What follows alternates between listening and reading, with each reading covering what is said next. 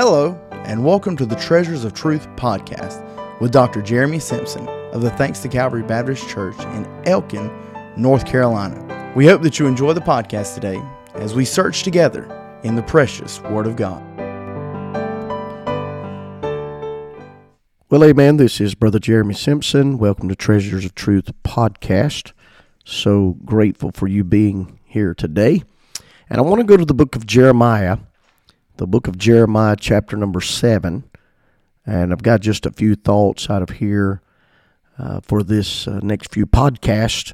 This is episode number 100, for Treasures of Truth. And sure have enjoyed these, and I hope you have as well. Jeremiah chapter number 7, we are at the recording of this podcast, we're right at the brink of a new year. This is the last week before we start 2023. And I want to look at a verse of Scripture in particular. I'll read a couple before it, but I want to look at one in particular that just spoke to me about this coming year.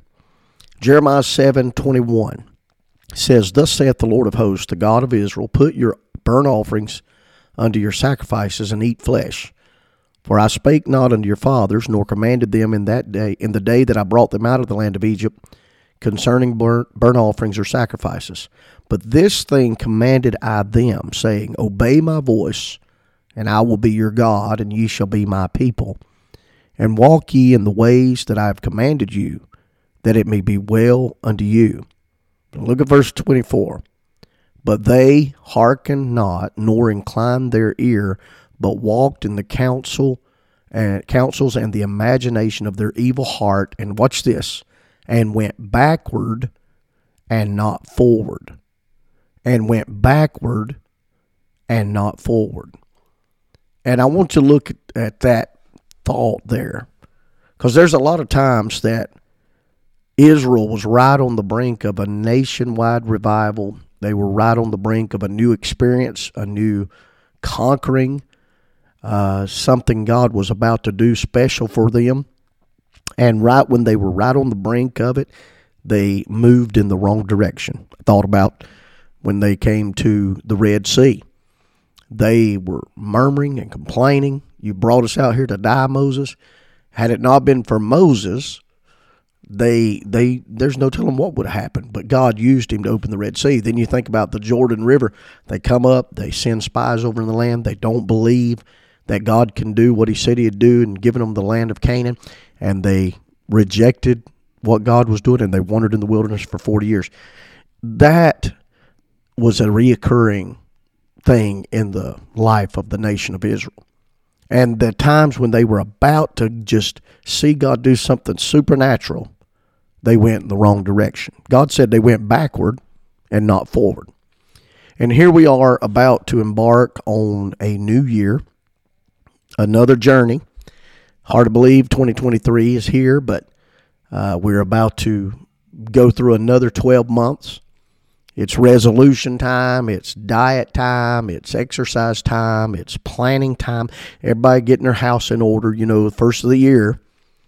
I read a story one time I thought was pretty funny. It said a little boy asked his dad what his New Year's resolution was. And his daddy said this. He said, "I'm going to do everything possible in this new year to make your mama happy." And the boy went to his mom and he said, "What's your New Year's resolution?" And she said, "I'm going to do everything possible to make sure your father keeps his resolution." And I've often wondered why we make resolutions anyway. Shouldn't we be resolved every day to live for God? But we make resolutions because there are areas in our life that we are either unhappy with, or areas in our life where we think we could do better and be better. I read a survey a couple years ago said the number one resolution every single year in America is to lose weight. Number one resolution. More than saving for college, more than paying off a vehicle, more than paying off a house, more than spending more time with their family. All types of good resolutions, but the number one is I've got to lose some weight. I feel that in my own soul. Number one resolution. And I read this, I thought it was pretty funny. A woman came in the bathroom, she found her husband standing on the scales. And he's standing on the bathroom scales and he's sucking in his stomach. He's just got his guts sucked in. And she said, "You understand, honey, that sucking in your stomach will not make you lose any weight. And it'll not make the scales say anything better." He said, "Oh, yes, it will, because if I don't suck it in, I can't read the numbers." So we're all facing some resolutions. We're all facing this new year. And we need to understand that attitude, when it comes to whatever we're facing, whether it's a new year, whether it's a new job, whether it's a new grade in school, whether it's going into college for the first time, getting married, whatever we're going into that is new, attitude is everything. And that's the case in anything in life. And when I talk about attitude, I'm talking about our approach to life, our outlook on life, our mindset about life, our thoughts about life, the viewpoint, the way we think about life. Attitude is everything. And I'm going to get into an outline on the next podcast, but I want to talk about attitude for just a little bit, because the longer I live, the more I realize how attitude is so impactful on our life. I want to say this. Attitude is more important than facts. Attitude is more important than the past. Attitude is more important than education. Attitude is more important than money, than circumstances. Attitude is more important than failure and success. It's more important than what other people think or say or do. Attitude is more important than appearances. And it's more important than your gifts and talents and your skills. Attitude can make a home or it can break a home. It can make a church or it can break a church. Attitude can make a business or it can break a business. And it can make or break a nation. The remarkable thing about attitude is I have a choice every day regarding the attitude that I'm going to embrace. I mean, we can't change yesterday, and we can't change the inevitable. The only thing we can do is play on the one thing that we have, and that is attitude. Because someone said this, life is 10% what happens and 90% of how I react to it. We're in charge of our attitudes. We're not in charge of our spouse's attitude, our children's attitude. We're not in charge of our parents' attitude. We're not in charge of our boss man's attitude, or the bully at the school, or some unkind neighbor. No one has control over your attitude but you. And it's not what happens to us that is important. It's how we respond to what happens to us. It's not what life brings that is important, but what we bring to life.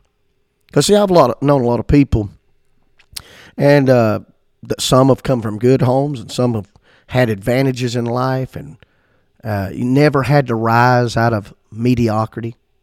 And then I've known other folks that have had to crawl their way out of the pit of poverty, crawl their way out of abusive situations, and gone on to accomplish great things. I've known people who were exceedingly intelligent and gifted and talented, and they rarely contributed to the world.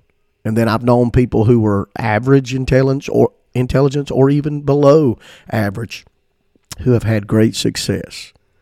Because some are willing to believe and work hard in spite of disadvantages, while others give up before they even get started. They never even try. Some rest on past success. Others have just future dreams. And then some people make it happen in the present with the correct attitude. Some complain about what's wrong. Others put forth the effort to make the wrong right. Some have faith in God while others live in fear. Some live in cynicism and despair while others in lesser circumstances live with faith and hope and love.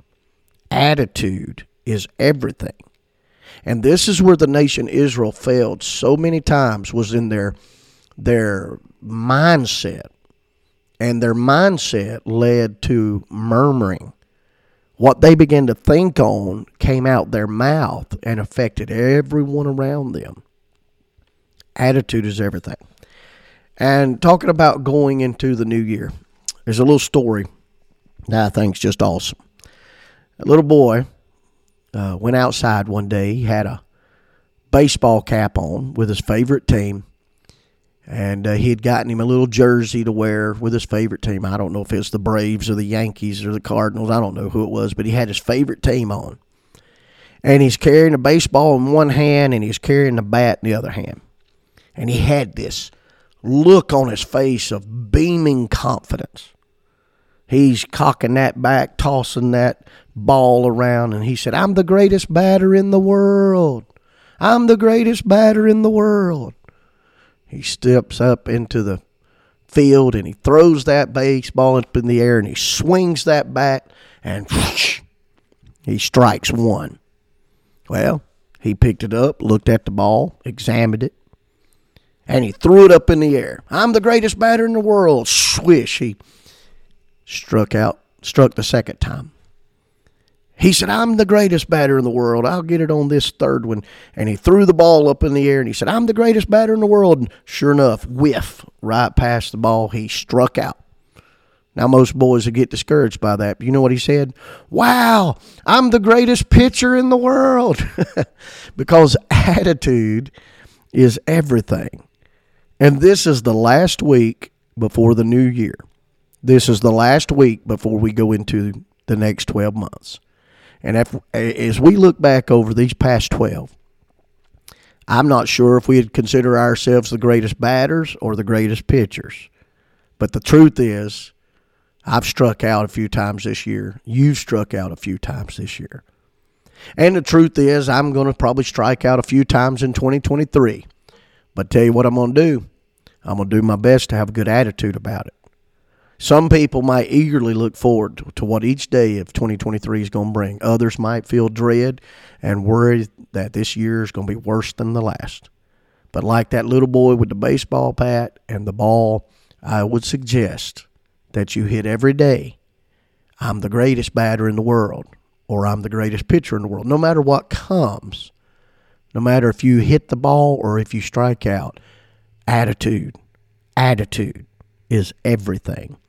I don't want you to miss the next podcast. We're going to go into the Word of God some more, talking about going forward and not backward. But I wanted to lay a groundwork on this podcast about attitude because that's the key to it all. Now, I want you to go out today and be salt and light. How we need some folks to just go out and be a testimony and a witness, to shine the light, to spread the salt, to purify and illuminate. If you're listening to this in the evening, plan on purpose. Tomorrow, I am going to be a Christian. You say, "I'm a Christian every day." You're saved every day, but we're not Christ-like every day. You ought to plan on purpose. I'm going to be a Christian in the morning. I'm going to be salt. I'm going to be light. And until the next Treasures of Truth podcast, God bless you.